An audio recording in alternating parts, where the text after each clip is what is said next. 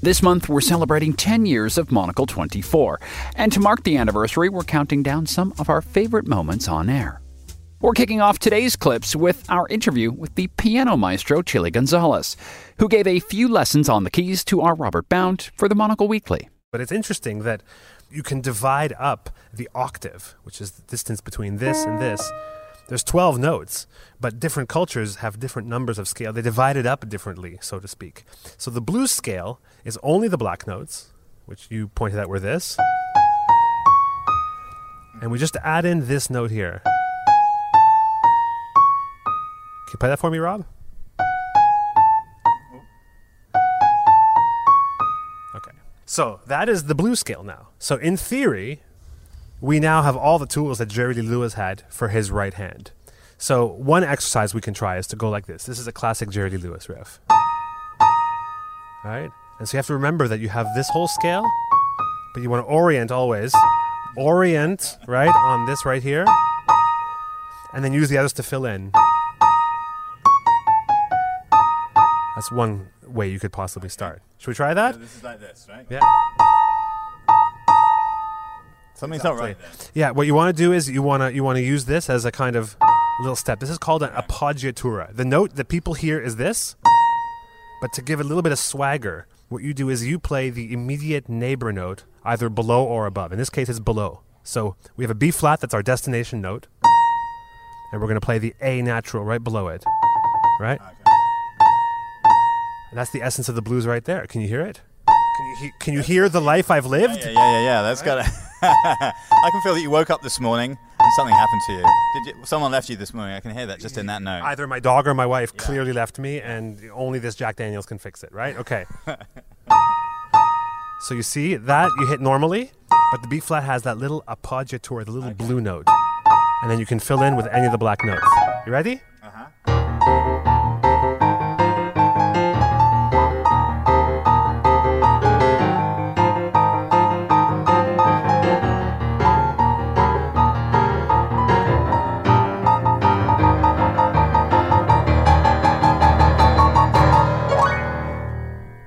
Wow, hey! I feel we finally achieved something here, Chili. You were good, but fair master and teacher, I think. Now, the semitone that we found the blue note in, I just want to point out that this isn't just something for the blues. For example, this is one of the poetic points of the piano. A voice can kind of hit the blue note in between these two notes. So can a saxophone. It can go like, and go, it can live in between these two notes. But there's something tragic about the piano because you can't bend the notes like you can on other instruments. So the only way to really approximate that is with things like the blue note, which create a kind of illusion, or just pieces that sort of revolve around the semitone, like... What's Beethoven doing there except pointing out sort of the futility of the piano trying to live in between those two notes? I think there's something very poetic about the fact that the piano is kind of actually a limited instrument, but tries to be the sort of orchestral instrument par excellence, And one last thing about the semitone is that Thelonious Monk, the jazz pianist, he decided to play semitones, these neighbor notes, together, which normally should sound kind of wrong, but he kind of...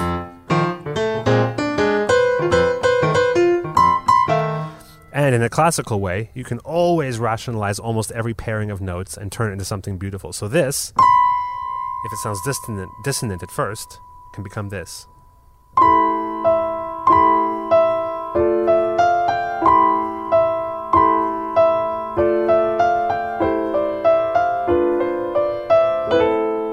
And that's Odessa, one of the pieces from the Reintroduction Etudes, for example, where I try to get that semitone and sort of really understand that any two combinations of notes that you can hit can somehow be rationalized with the right harmony behind it. So there is no such thing as a wrong note, actually.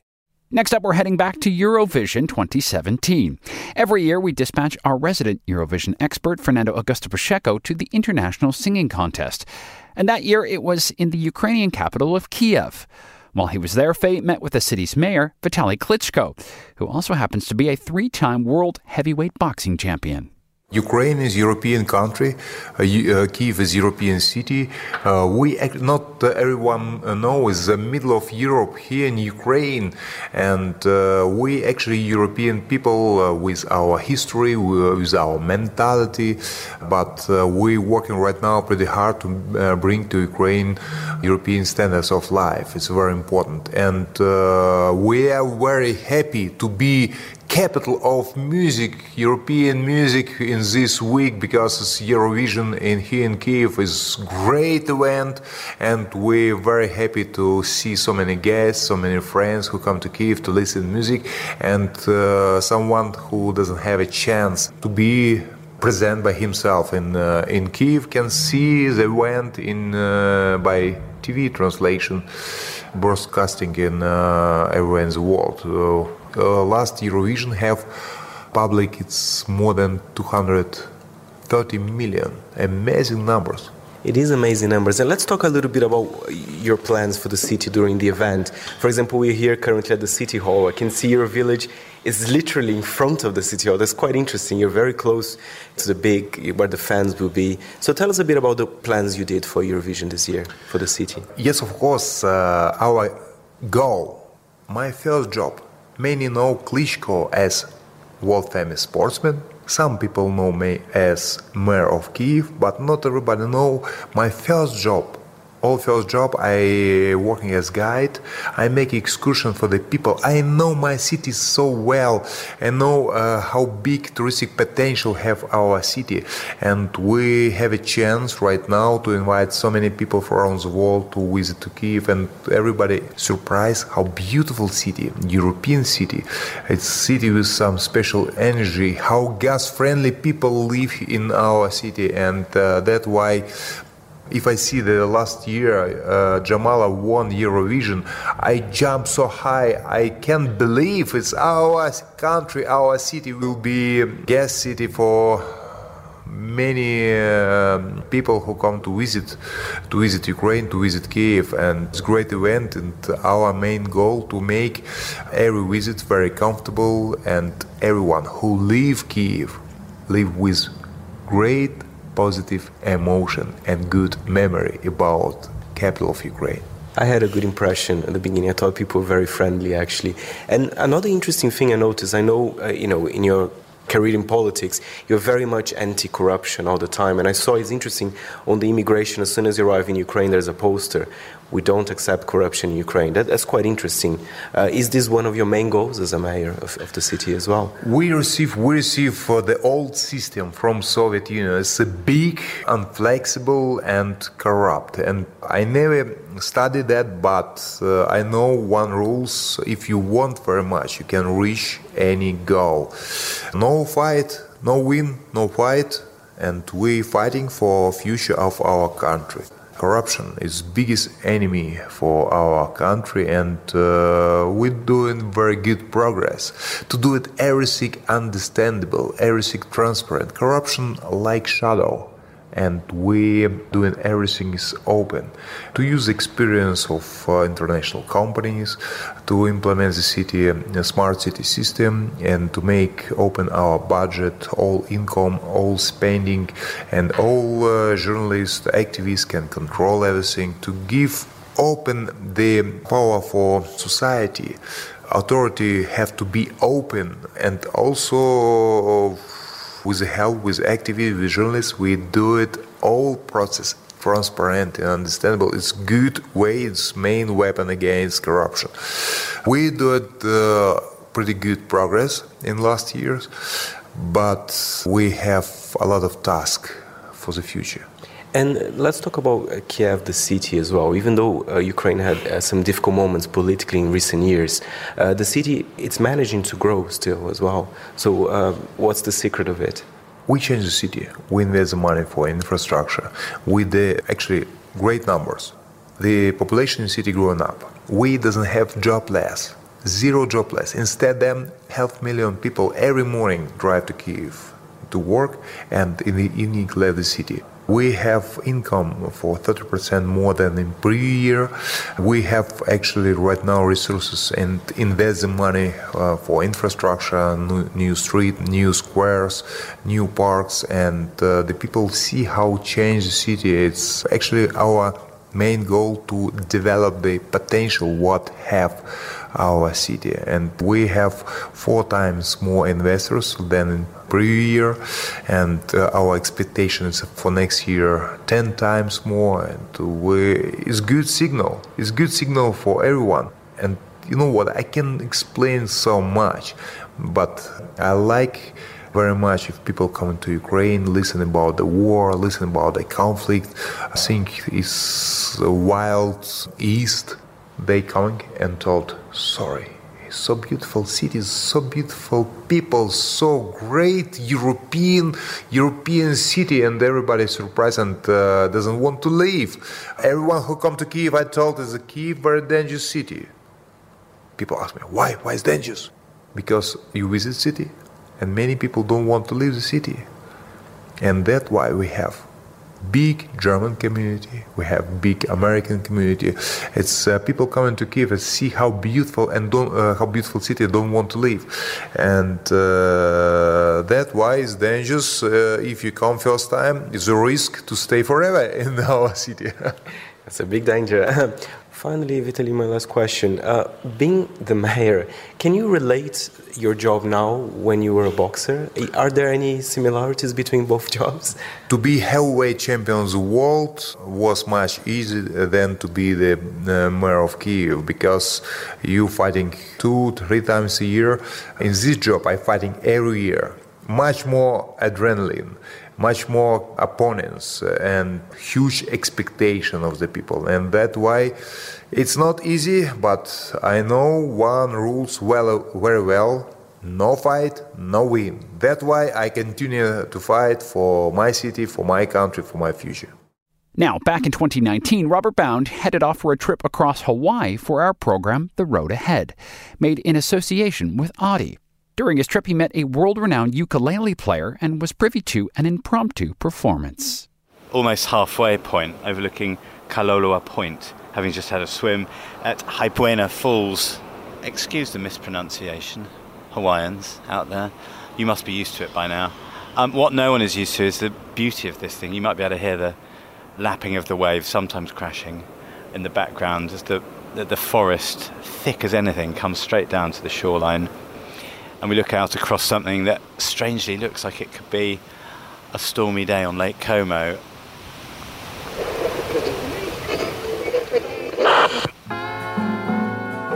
What road trip isn't complete without a bit of music? And what instrument sums up Hawaii better than the ukulele? The instrument was introduced by Portuguese immigrants to these islands in the 19th century, and now the Kamaka family in Honolulu are probably the most well-known makers. Started by Samuel Kamaka, it's now run by his grandson Chris, who also happens to be a Grammy-nominated musician, a small fact he almost glossed over when we met him. Chris oversees production in their small factory in the back of their downtown shop. Here they make ukuleles for customers all over the world, including some of the biggest stars of the uke, such as the local Jake Shimabukuro. My name is Chris Kamaka, and I am a third generation here at our family business, Kamaka Ukuleles. We've been building instruments. This year makes 102 years. We talked downstairs in the workshop, in the factory, about the manufacture of these things and the grading of them and the graining of them and all the different things that add up to it.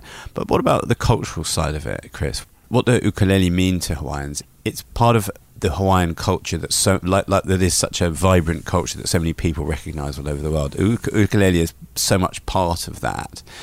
I mean, obviously, you're right at the forefront of making these things. What does it mean? Is there one in everyone's house, a ukulele? For us, growing up, it was always around, and my aunts and uncles were all musicians, and my grandfather himself, a musician. So, the making of guitars was very fascinating to him, and the ukulele kind of was an offshoot of that for him.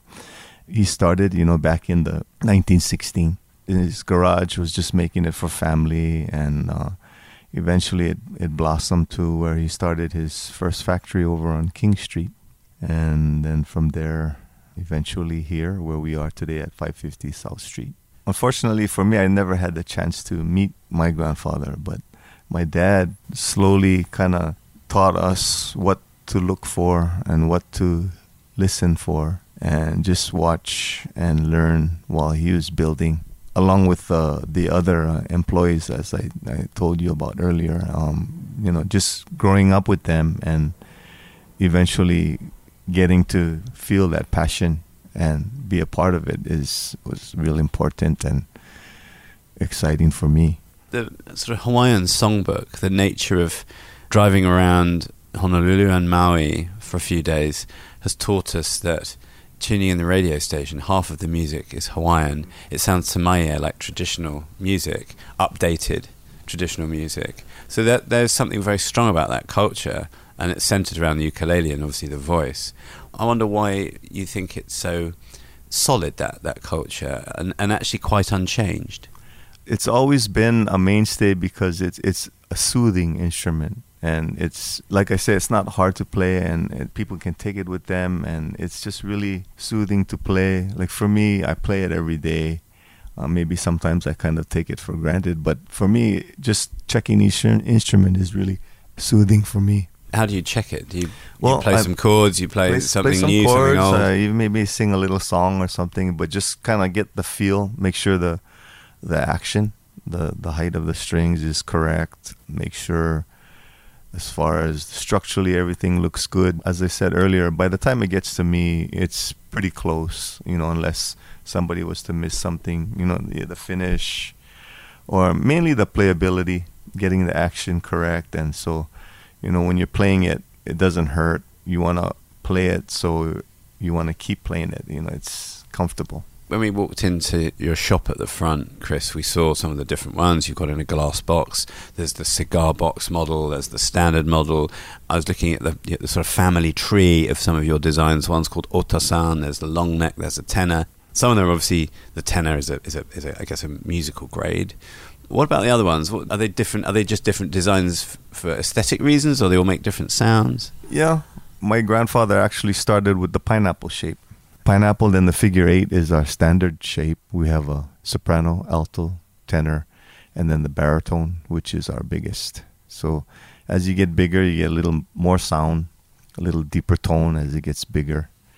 Then we have variations off those sizes, like the 6-string tenor, 8-string tenor. Those are basically tuned the same way, just octaves on different strings or unison. It's kind of like a 12-string guitar. So that's the fancy one. That's when you need your George Harrison. Yeah, in fact, George, he did have the 6-string. Of course he did. That's right.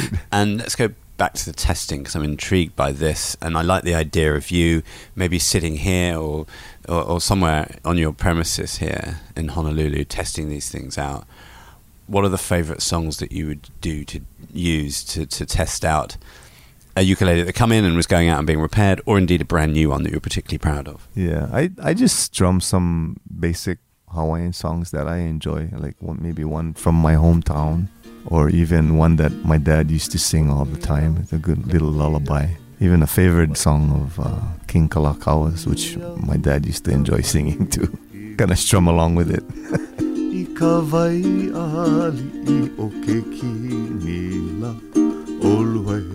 Kanahona o kalai Koni au I ka vai Koni au I ka vai hui hui I ka vai ali I o ke kinila Oluai kanahona o kalai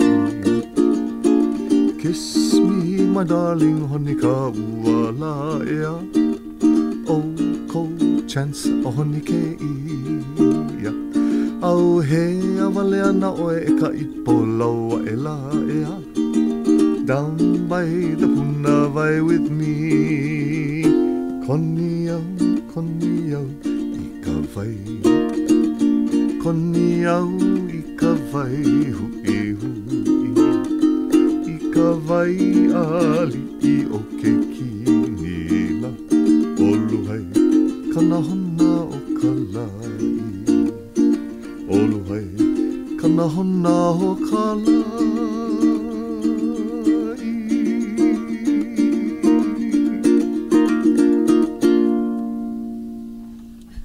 Yes. Brilliant. Thank you so much.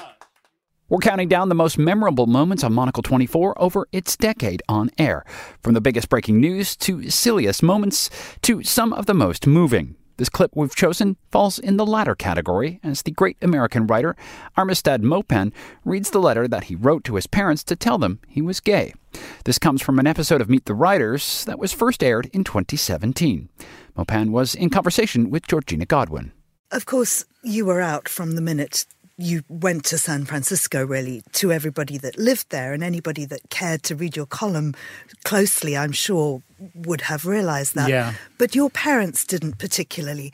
But there was one piece of writing that you directed really straight at them.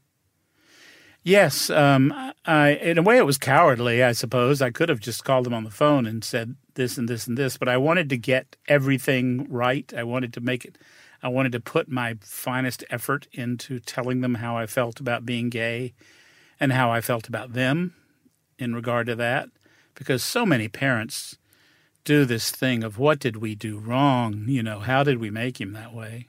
And I wanted to just be very clear with them that I was in a very happy space.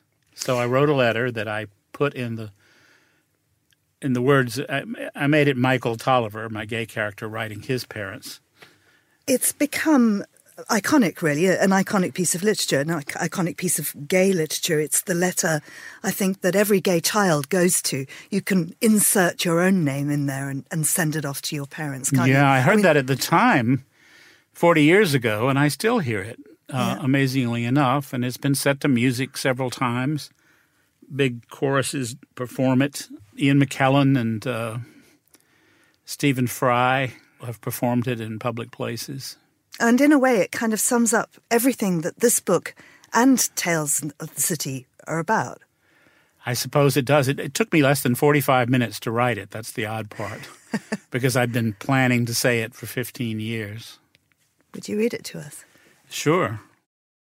Dear Mama, I'm sorry it's taken me so long to write. Every time I try to write to you and Papa, I realize I'm not saying the things that are in my heart. That would be okay if I loved you any less than I do, but you are still my parents, and I am still your child. I have friends who think I'm foolish to write this letter. I hope they're wrong. I hope their doubts are based on parents who loved and trusted them less than mine do. I hope especially that you'll see this as an act of love on my part, a sign of my continuing need to share my life with you.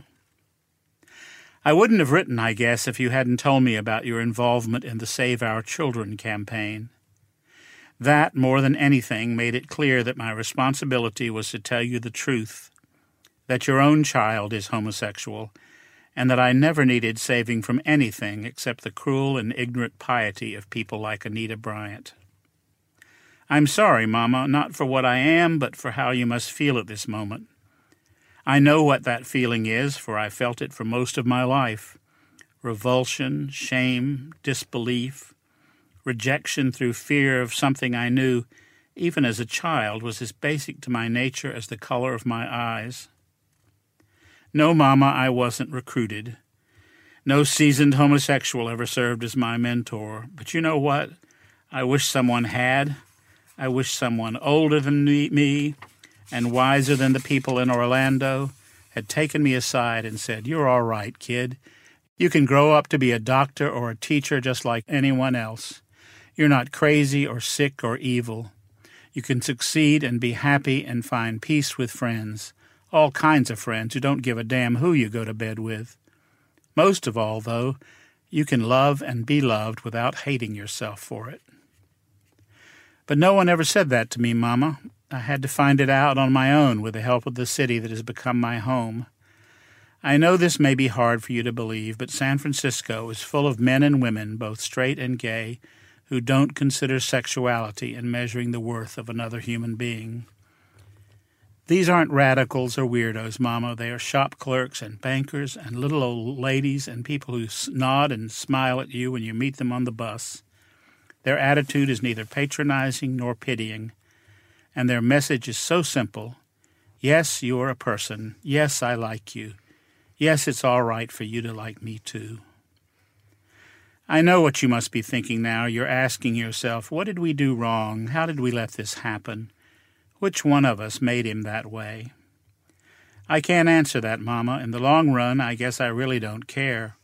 All I know is this: if you and Papa are responsible for the way I am, then I thank you with all my heart, for it's the light and the joy of my life.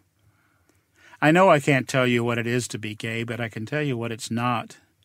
It's not hiding behind words, Mama, like family and decency and Christianity. It's not fearing your body or the pleasures that God made for it. It's not judging your neighbor except when he's crass or unkind. Being gay has taught me tolerance, compassion, and humility. It has shown me the limitless possibilities of living. It has given me people whose passion and kindness and sensitivity have provided a constant source of strength. It has brought me into the family of man, Mama, and I like it here. I like it. There's not much else I can say except I'm the same Michael you've always known. You just know me better now. I have never consciously done anything to hurt you. I never will. Please don't feel you have to answer this right away. It's enough for me to know that I no longer have to lie to the people who taught me to value the truth. Mary Ann sends her love. Everything is fine at 28 Barbary Lane. Your loving son, Michael. Mr. Norpin, thank you so much. Next up, we've got another big interview for you with Sir Ian McKellen. The actor was in conversation with our Robert Bound. I've got Gandalf's hat down in the basement. In fact, you could tell your listeners I'm wearing it right now.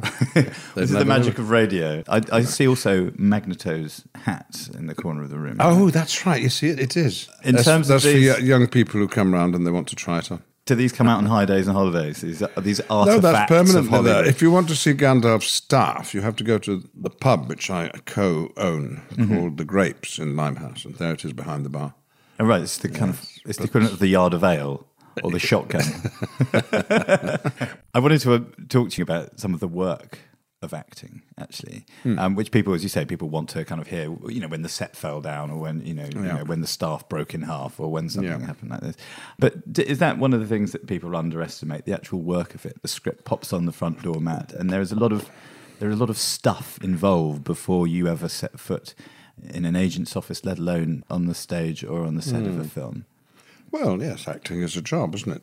If you're doing a play, it's likely that you'll be involved in the planning of it, because who's going to play the leading parts in a play will be crucial to probably whether it happens or it doesn't. So I rather enjoy that, because I like to know what the director is thinking, how it might be, what the design of the play might look like, where we might be performing it, how long a rehearsal we might get, and even sometimes a little bit to do with the casting of the rest of the actors. So I feel very involved. But a film, the actors are the last thing to be engaged, I suppose, unless you're Tom Hanks or Tom Cruise, in which case everything's organised around you. But the sort of parts I play, everything's all rather set up.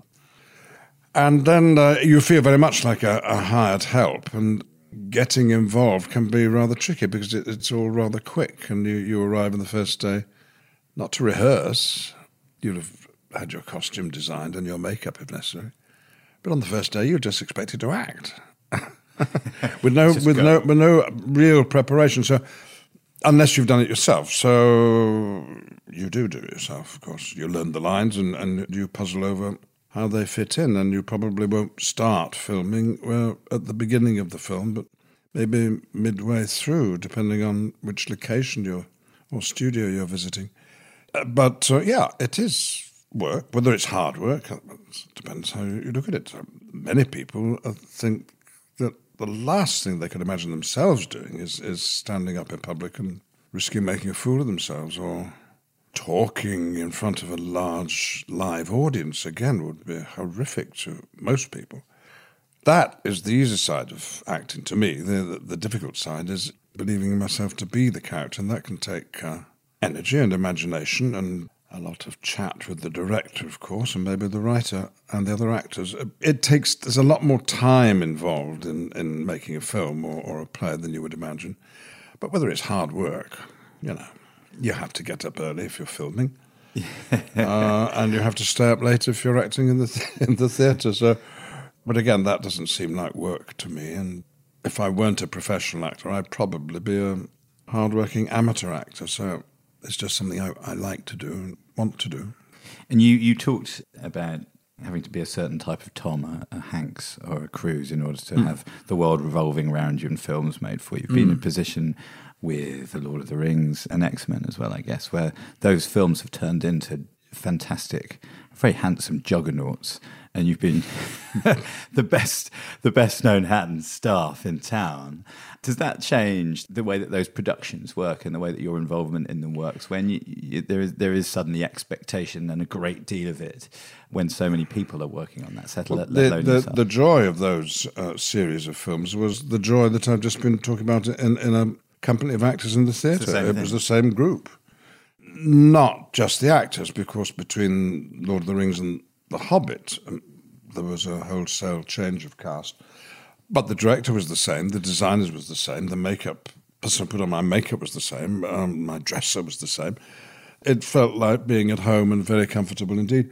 Well, when you're making a film, or indeed rehearsing a play, it does cross your mind, is anyone going to see this? Is anyone going to want to see it? Well, I hope they'll want to, because if I'm in it, you can be guaranteed it's worth doing. I mean, I don't do any job unless it's the sort of product that I would enjoy coming to see as an audience. But that said, the end result may not be good enough. The critics may not like it. The audience might stay away for any number of reasons that you can't quite work out. But the expectation of people coming to see the second Lord of the Rings films and the second X-Men were people who wanted us to make the films. They approved of what we'd done thus far, and they wanted more of it. Well, that's a very, very unusual situation to be in. And it makes it much easier, much more relaxed. You know you're doing something that's already approved of in advance, and that's not usually the case. So going back constantly to Middle-earth was...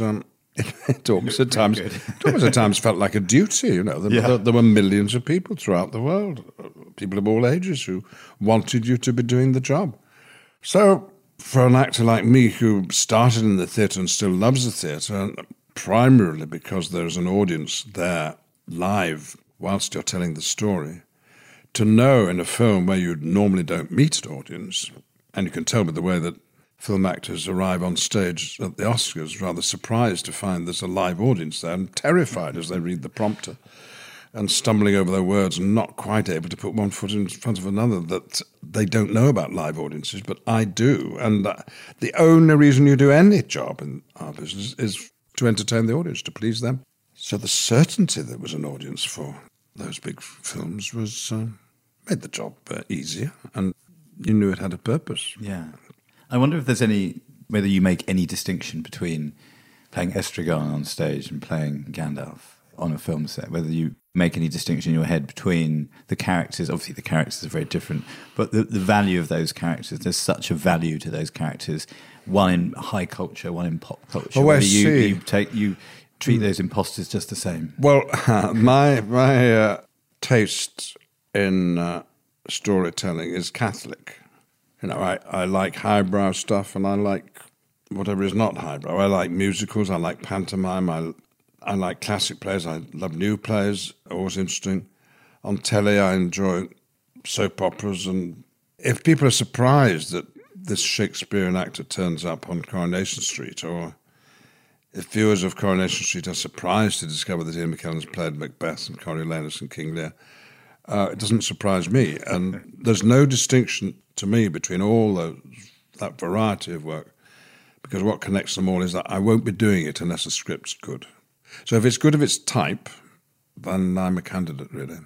In fact, one added spur for me of choosing a part is that it's something I'm not entirely certain I'm going to be able to bring off. Then you've got a little frisson of danger, little butterflies presumably help the process.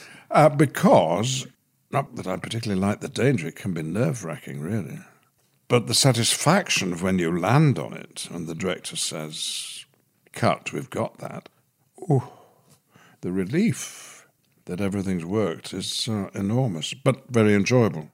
Now, from 2013 to 2017, Samantha Power served in Barack Obama's cabinet and as U.S. ambassador to the United Nations. She started her career as a journalist and won the Pulitzer Prize back in 2003. She's written a memoir as well called The Education of an Idealist. For that, she spoke to our Andrew Muller on The Big Interview. My life had changed so much in a short period of time by virtue of meeting Barack Obama. I mean, I went from being a critic of American foreign policy, working alone as I had as a journalist and as a professor and as an activist, to suddenly being part of a team. It was there was like a great solidarity in that team in particular because it was such an insurgency. Nobody really expected Obama running for the first time as a first-term senator to give Hillary Clinton a real run for her money, and we were behind 30 percentage points at different times in the race.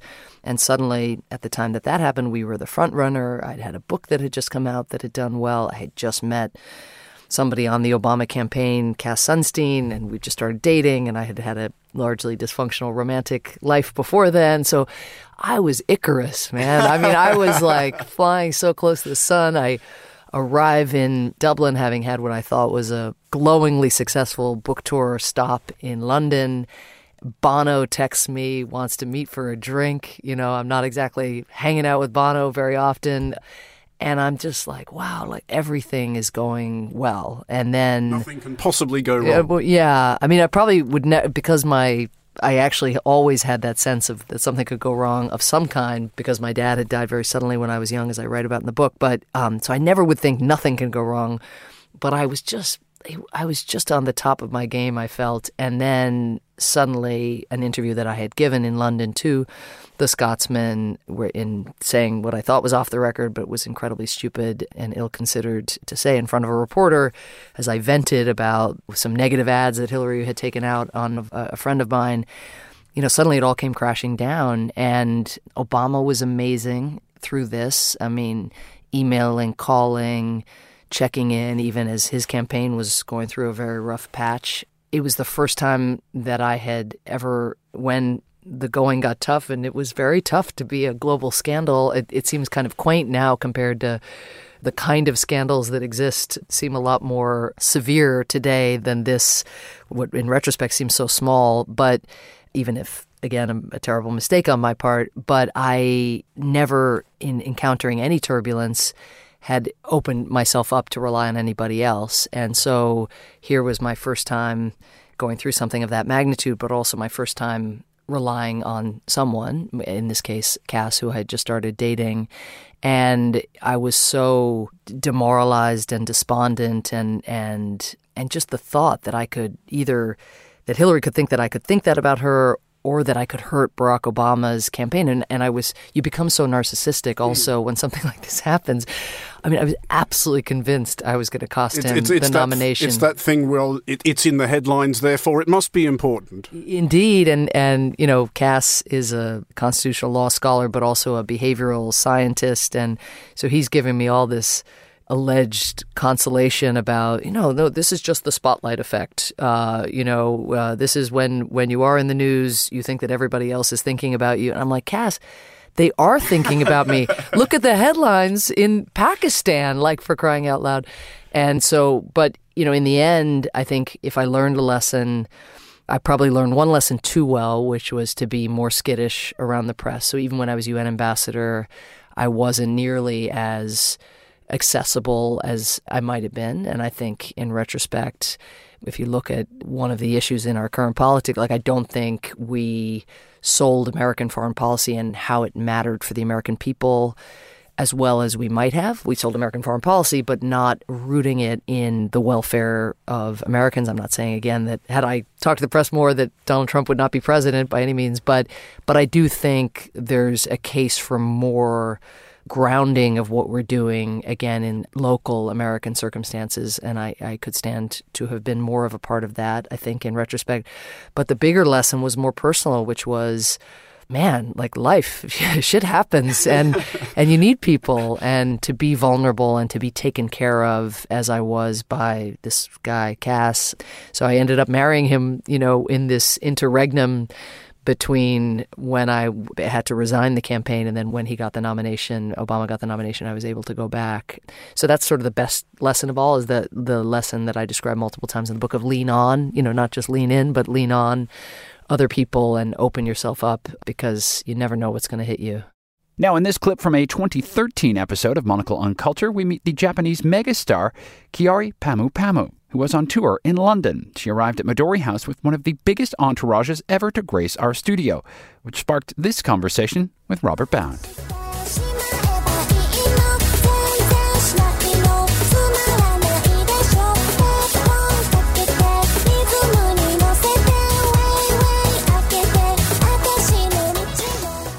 Kiari, thank you so much for coming in to Midori House with such an amazing entourage. Should we count the entourage? I think I'm going 1, 2, 3, 4, 5, 6, 7, 8. I think there's basically about 12 or 13 people. And I'd like to know, there's obviously camera people here today, and there's journalists here, of which I'm only one. What does everybody do that follows you around? Well, apart from my management team, I have a Japanese magazine crew and a film crew for a morning show following me around. This interview will probably be shown on Japanese TV as well. What have the camera crew been looking at? What's Kiari been feasting her eyes on while she's been here?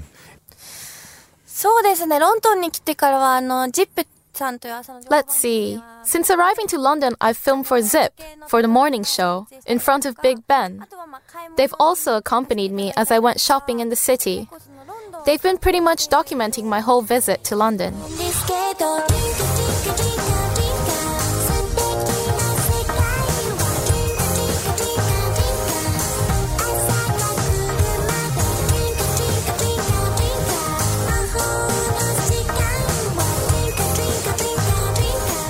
All right, and I want to go back to the beginning, Kiari, because we're kind of addicted to watching your videos on YouTube in our office here.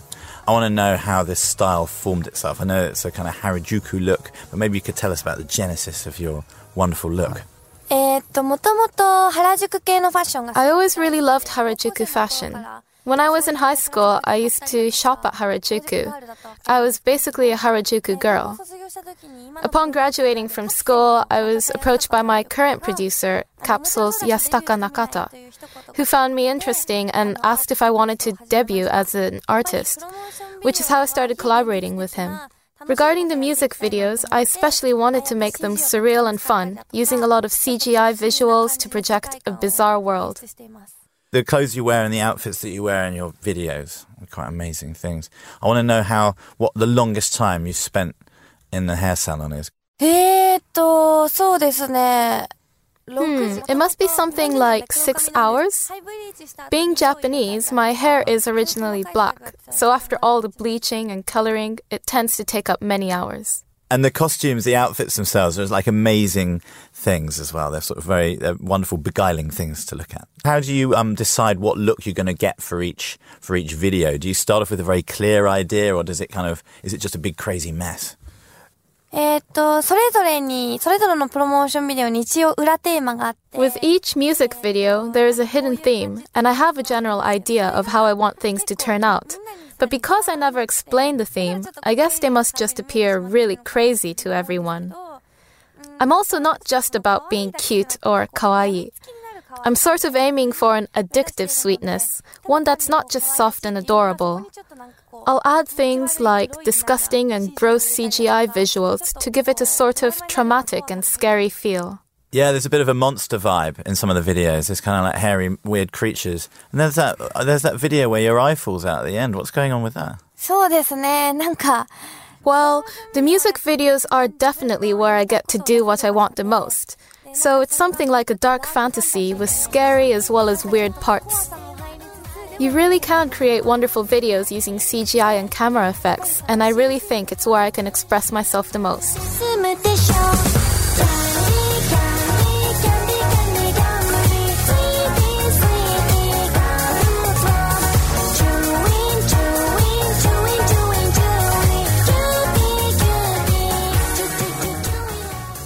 And tell us about your fans, Carrie. You've got, some of your videos have 45 million hits on YouTube. This is the stuff of legend. This is megastar status. Are your fans totally fanatical? Do you have to change identities just to go from one side of Tokyo to the next? いや、それが、一部はいますけど、この前回。No, not really. Although, of course, there is a bit of that. This time, when I started my world tour, I went to Belgium and France. My fans abroad were going crazy, screaming like mad and chanting, Carrie, Carrie. I definitely have many more fanatical fans abroad. And finally, I'd like to ask, what's the secret of all these hits on YouTube, all these sales of songs? You sound great, you look absolutely wonderful, but is there a third missing element that I don't know what it is? そうですね。なんだろうな、やっぱりでも。I wonder. Well, what I often get told is that I don't really have any competitors, even within the Japanese market. I'm not an idol. I'm not part of a group. But I'm not a passionate solo singer either. Singing and dancing, mixing fashion and music equally. There aren't many artists like that in Japan at the moment. Many people tell me that my genre is quite new. In a sense, I guess my style is quite new. And is it as fun as it looks? It looks like, I know there's a lot of hard work that goes into writing these songs and producing these outfits and all the rest of it. It's a a lot of crazy hard work, but it looks like it's fun. Is it still as fun as it was when you started out? そうですね、もう本当に今いろいろ MC とか。Yes, definitely. Well, now I really do get a lot of offers to MC and such. But when I do my live shows, I really find it so fun. And when I have one scheduled in, it's like going to an amusement park. It's very exciting.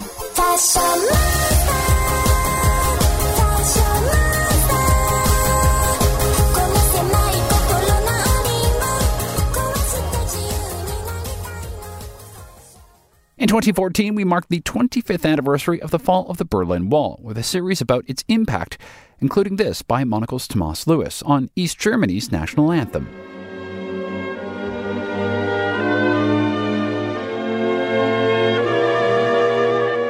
The national anthem of the German Democratic Republic.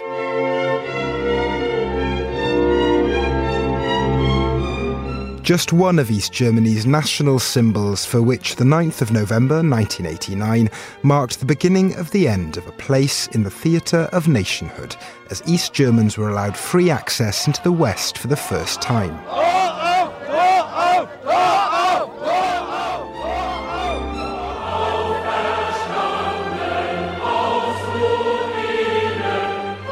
Risen from the ruins, the anthem goes, and facing to the future, let us serve you for the good, Germany, united fatherland.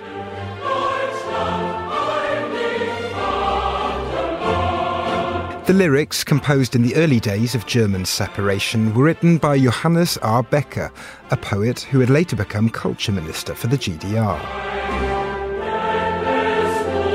The anthem was composed at a time in the 1940s when separation, East Germany's leaders believed, would be a temporary reality, an aspiration all too clear in Becker's words, that the sun, beautiful as never before, he wrote, shines over Germany.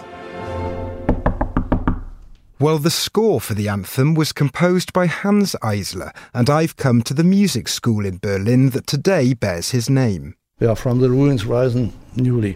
Und der Zukunft zugewandt, lass uns dir zum Guten dienen, Deutschland, einig Vaterland. Jürgen Ganzer is a pianist and has been a professor of music theory here since 1978. I think this national anthem is remarkable because it's not pathetic like most of the others I know.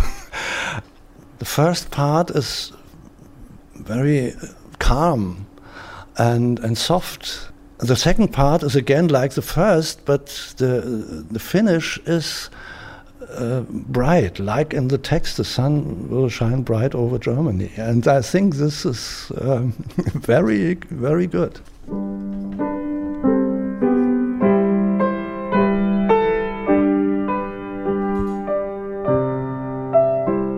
The past, he means, of course, the Hitler past. We overcome them united. This is, I think, remarkable. Born in Leipzig and educated by Schoenberg and some of the most avant-garde musicians on the continent, Hans Eisler fled Germany to the United States as the Nazi Party rose to power.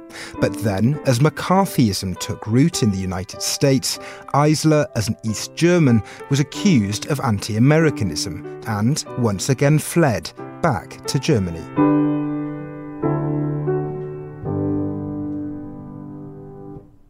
There are two Eislers. Eisler was a composer who wrote music for a purpose. He knew if he writes a song that the people should sing. But when he writes music for the concert hall, the people want to hear new things. And Eisler understood it, and he did it. Many composers understand this, but they don't want to do both. They writing songs, okay, that's all right, or they're writing symphonic music or chamber music, is okay, but both styles in one person is very seldom, and this was Eisler.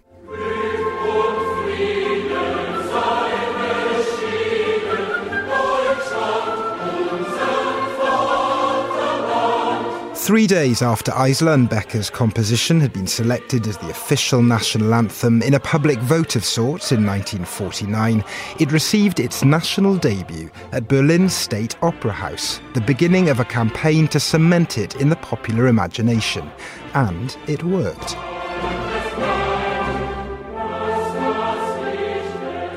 But by the 1970s, things had changed.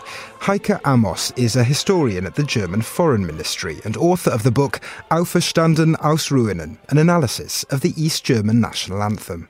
Die DDR dringt darauf, als Staat international anerkannt zu werden. In the beginning of the 1970s, the GDR gets recognized as an independent state. It becomes a UN member and starts setting up diplomatic relations with almost all other countries. It then became painful for the GDR government to have an anthem with lyrics about the beautiful sun above Germany or the country being united. It did not fit the politics of the time anymore, and they did not want to be made aware of that. So they stopped singing the anthem and only played the melody. And that's how it remained, an instrumental piece throughout the closing 2 decades of the German Democratic Republic.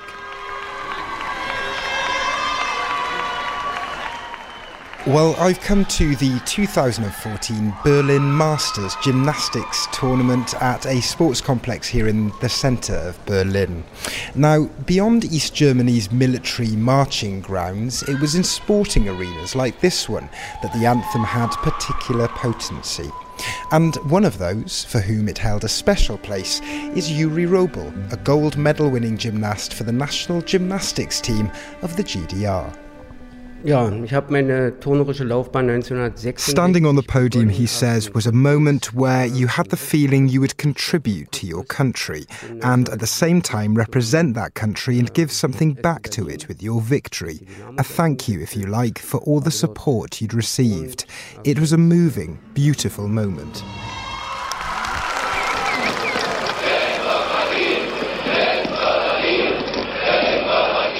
But by 1989, protests were filling the streets of Leipzig and beyond, and the national anthem reappeared in an unlikely role, as the historian Heike Amos now explains. Als diese Demonstration im Oktober, November 1989 auf dem Höhepunkt. When the demonstrations in October, November 1989 were at its height in the GDR, these phrases from the anthem, such as Germany, United Land of Our Fathers, or the title Risen from Ruins, was used as a slogan during the protests or on flyers and transparents. The whole phrase, Germany, United Land of Our Fathers especially. As the wall fell, East Germany's trappings of state, its flag and its national anthem were all cast aside in favour of its West German counterparts, something that still concerns Heike Amos.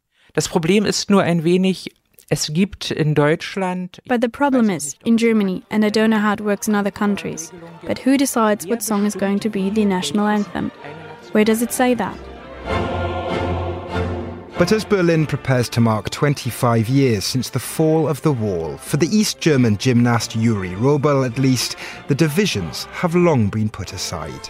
But do you miss the old national anthem? No. No, not at all. Today, no problem.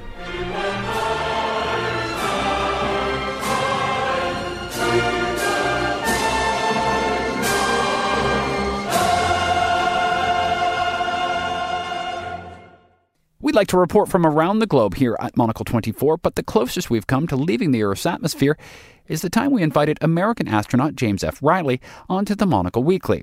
Riley has taken part in 3 space missions in his career, and here he spoke to Monocle's Andrew Tuck and Tom Edwards. James, welcome to the Monocle Weekly. Great to have you here at Midori House with us. There's obviously so many questions I want to ask you about your space travels. But I wanted to ask you first of all about that journey, I guess, from being a geologist and sort of searching for oil and gas, which is sort of what you were doing before, into space. How did that come about? Was it an ambition you'd always harboured, or did someone say, do you know what, you'd be rather good as an astronaut? How does something like that happen? It was, I was like many of us, and that I always wanted to be one from the time I was about 8 years old. And John Glenn was actually on his first mission, and I was sitting in a dentist chair in Vancouver, Washington, where we lived at the time. And the dentist was fascinated. There's a human in space, and he was talking about that. And at that time, they didn't have satellite communication, so they had to wait for John to come into ground coverage. And when it did, for 10 minutes or so, they could talk to him. And they broadcast it out on the radio. And the dentist went over and listened to it. And after one of these passes, he came back, and I'd been laying there, obviously, for about 10 minutes. And he said, do you think you'd like to be an astronaut someday? He was just flabbergasted by this concept. And, of course, I'm laying there, an 8-year-old kid with all that stuff in my mouth. All I could think about was anywhere but here, but it stuck. And that followed all the missions all the way through Apollo and into Apollo Soyuz and then the beginnings of the shuttle program. But the Navy, when it came time to become a fighter pilot, test pilot, astronaut, which was my big plan, the Navy didn't need fighter pilots about halfway through my college career. So that was sort of a big life-changing moment. Found out I liked geology, so I pursued it, and ended up getting me down to the Antarctic, where I spent 4.5 months out in a remote field camp doing field work. So got a chance to do a lot of really cool stuff. But in 1985, I realized some of these folks are civilians, and so I applied. And they were very gracious when they said no. They said no 8 years in a row, and then they finally called me in for an interview in 1994. And then I was very honored to be called to be part of the 1995 class of astronauts, which was the 15th from the original 7, which included John Glenn. It's a shame that we don't actually, for once, have a webcam, because you do look like an astronaut, I must say. First of all, there's something about your demeanour.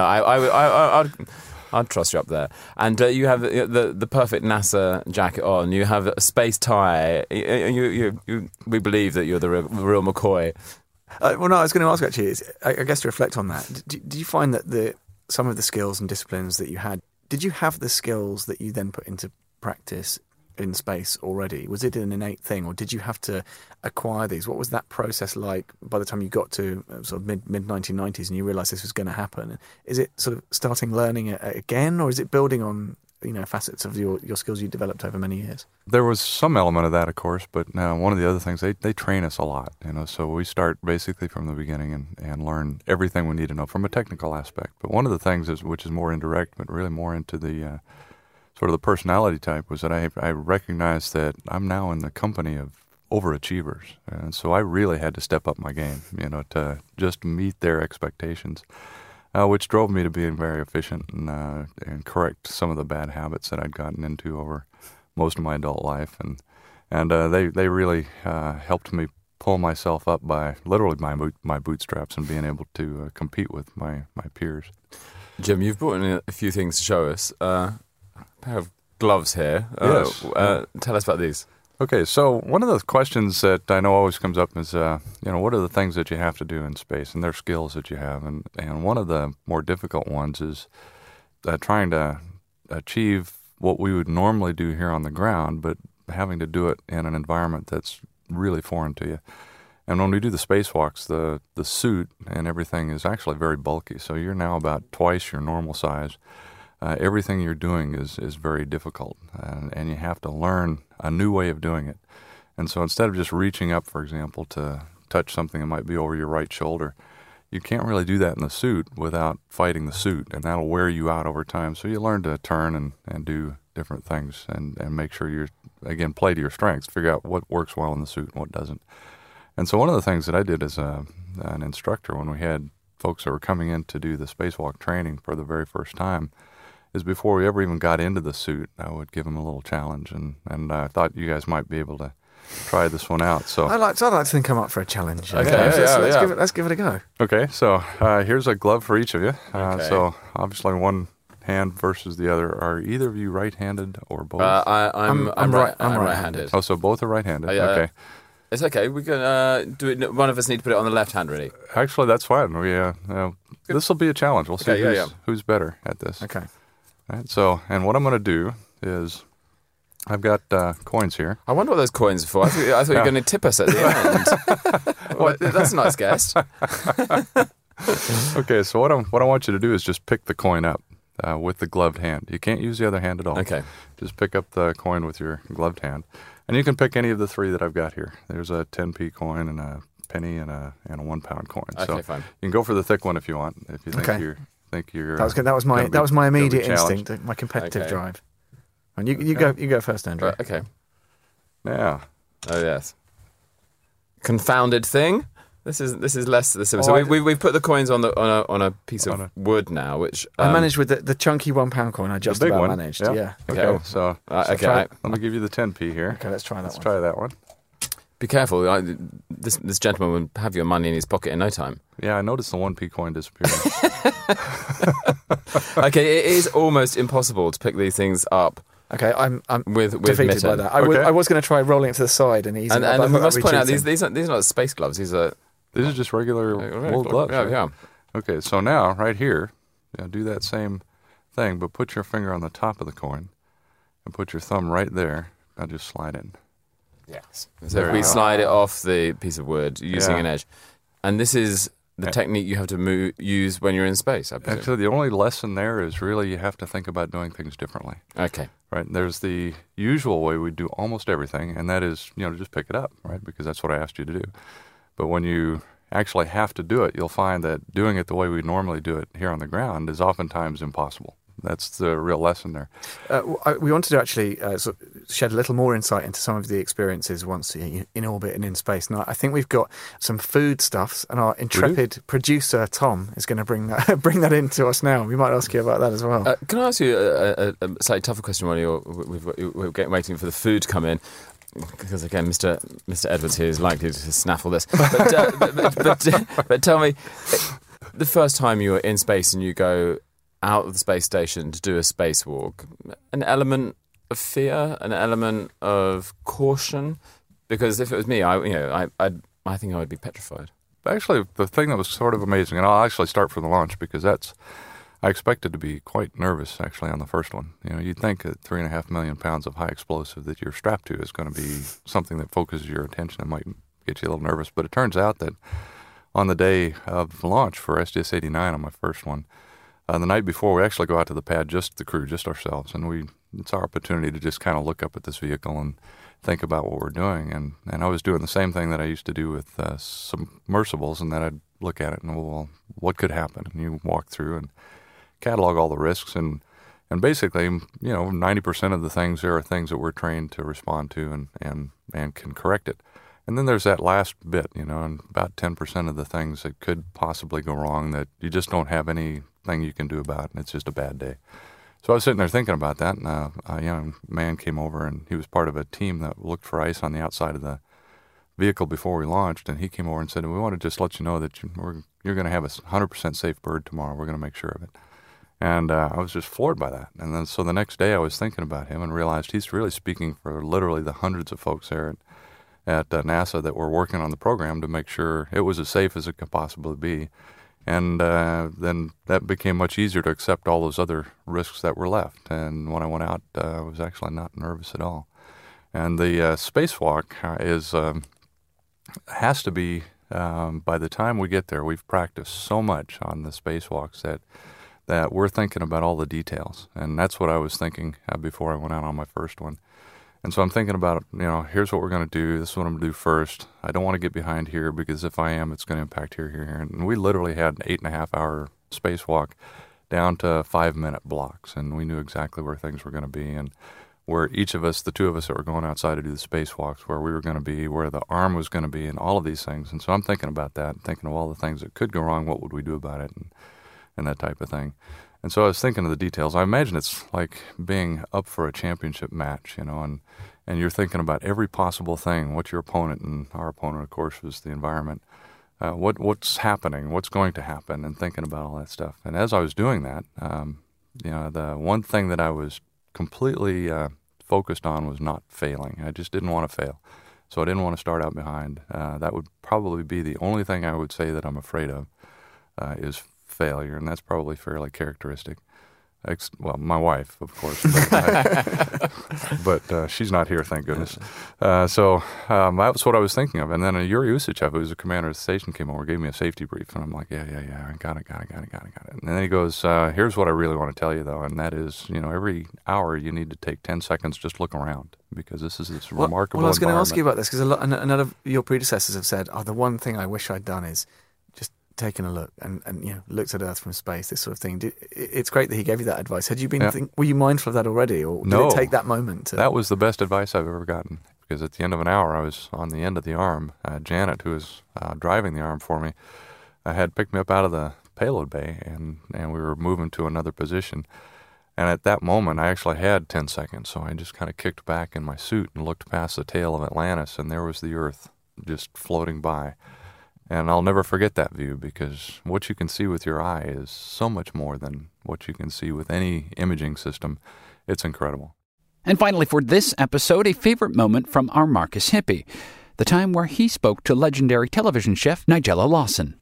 Thinking about food and what it means, both in terms of what it means to me personally, but what I think it says about the way we live as a whole, or the way we think about pleasure, the way we regard our own value or not. I think these are subjects which have always interested me, and often it's not really possible to do more than the odd sentence. So be able to romp around, really investigating those thoughts and illustrating them with food, but not always, really was a deep joy for me, actually.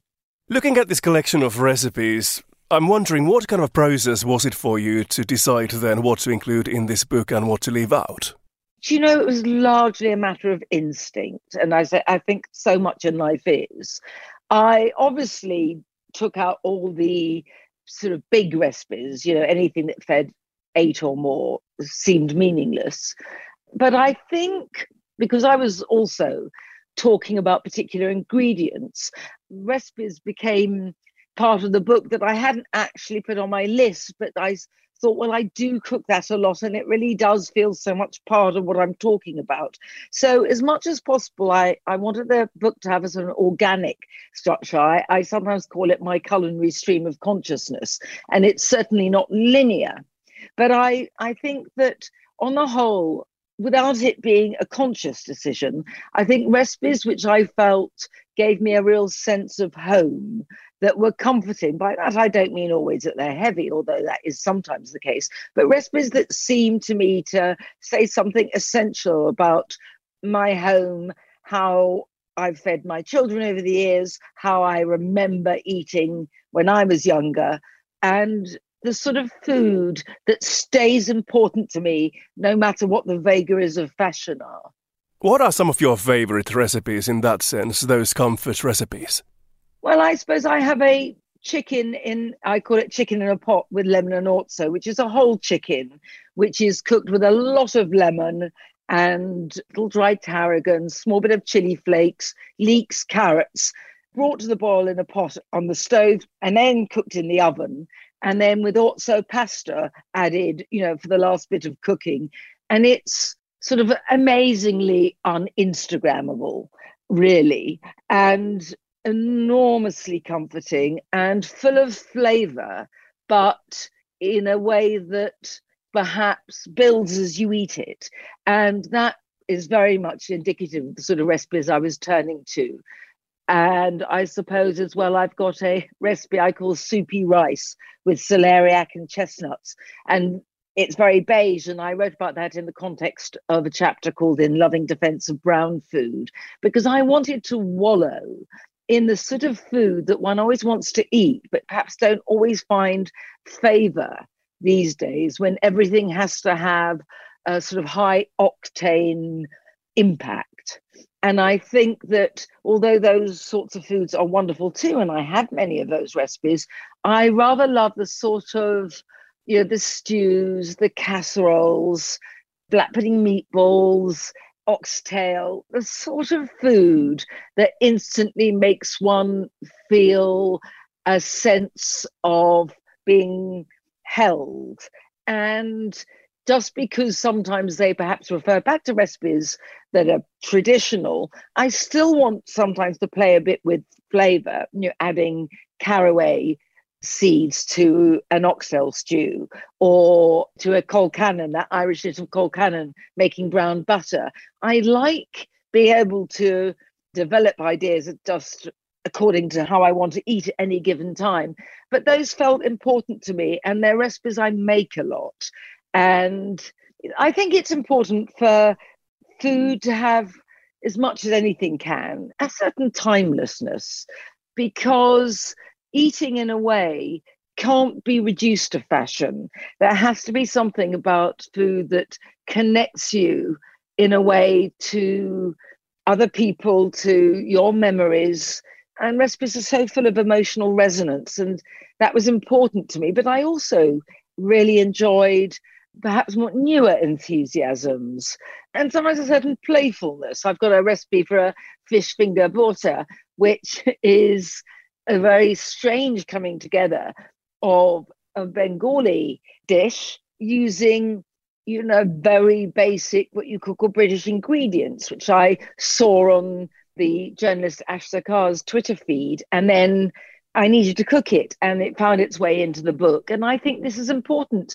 There's a lot of variety. I've done quite a lot on plain cakes, because I rather love a plain cake, the sort of cake you might bake in a loaf tin and then cut into slices and eat quietly. So I felt I wanted to give room for different textures of food, not just the shiny and high gloss, but also the sort of softly woven, if that makes sense. It totally does. I don't know if it's just me being Nordic, but I did spot a fair number of recipes from Scandinavia. Jansson's Temptation is there, or Jansson's Frestelse, as it's known in Sweden, Norwegian pork ribs as well. Are there regions that inspire or interest you particularly, and what is this Nordic thing? Well, the Nordic thing, funnily enough, I spent an awful lot of time in Norway as a child. And so I've always had a fondness for Nordic food. And the Janssons was also because a Swedish friend talked about it so much, and I did actually have to consult his mother over the making of this recipe. So I love Nordic food, but I also think, in a way, it's not so surprising that Nordic food really fits so easily onto a British table, because our climates are not so very different. And my grandmother, by the way, was a passionate lover of all things Scandinavian. So it was very much part of my childhood. And, I love the flavors. I love dill, I love cardamom, juniper berries, and it's food I love. And there's no more unifying theme. They are such great recipes in a way, and perhaps they haven't always been fashionable, but Nordic food became very fashionable in the chef side of the table. But it's the home cooking that really appeals to me. I think it's also, I love the fact that this book is not just about food. There's also at least one drink recipe over here, a recipe for a green, mean, dirty martini. Can you tell us the story how the idea was born? I will. So I was salting the cucumber to make a sort of Scandinavian-inspired cucumber salad. And during the photo shoot, after I had, squeezed out the excess liquid and tossed the cucumber in its pickling juice and so forth, Kaz Hildebrand, the book's designer, who is a great designer, I've worked with her since my very first book. We've been working together since 1997. And I said to her, look at the wonderful colour of this liquid. It's an absurdly bright green. And she tasted a bit and she said, oh, well, you've got to make a cocktail with that. And because, of course, it's very salty, I made a martini, a sort of a little twist on a dirty martini. And instead of using the olive brine, I used the leftover liquid from salting my cucumber, and it had to be done. And she was right. It's rather wonderful. I'm wondering how the inspiration, is there a specific route or way you invent recipes and where you get the inspiration from? I always am wary of the term invent because we draw on so many other things and other people's ideas when we cook. And I'm not sure if anything is ever invented exactly, but I get ideas and inspiration from such a wide range of places. So it might be someone on Twitter. It might be reading someone else's cookery book, or it might be going shopping and seeing an ingredient that I suddenly feel I want to buy, or it might be that I have a spice in my cupboard which is just looking rather forlorn there and I haven't used it for a while and I start using it in different ways. So I think that I'm always open to it. I think, truthfully, if I reflect on it in terms of the number of recipes that come this way, most of the recipes that I do, which are perhaps different from anything I've cooked before, come from opening the fridge and feeling I've got to use up something in the vegetable drawer, or I've got leftovers of something else, because I find then I haven't planned anything. And so I have no preconceived idea of what it's going to be. I just sort of go with the flow when I'm cooking.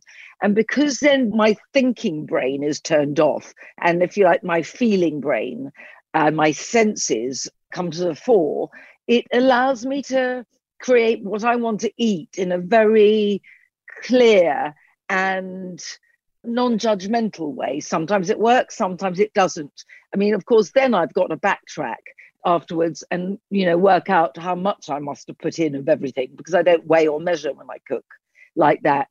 But I think that's probably the richest seam of ideas, that sort of what someone once called communicating with the ingredients. But, cooking is communication, writing about food is communication. And I felt that so strongly over lockdown. I spent a lot of time on Twitter, trying to answer queries, when people wanted to cook, but they didn't have all the ingredients they wanted. And normally I would feel somehow I couldn't answer any queries unless it was about a recipe of mine, but no one could afford that luxury. And so I would say, well, I think you could do this, or I think you could swap in that. And I felt that what was so important there was this sense of contact with other people and the conversations around food and the way it makes everyone feel perhaps less isolated, even though perhaps, we were all in our separate areas of the world. And I think that's such an essential part of food, and perhaps one of the most important parts. That is a selection of some of our favorite moments on air, selected as part of the celebrations of 10 years of Monocle 24 this month. Listen out for more live on Monocle 24, or browse the selection at your leisure over at monocle.com.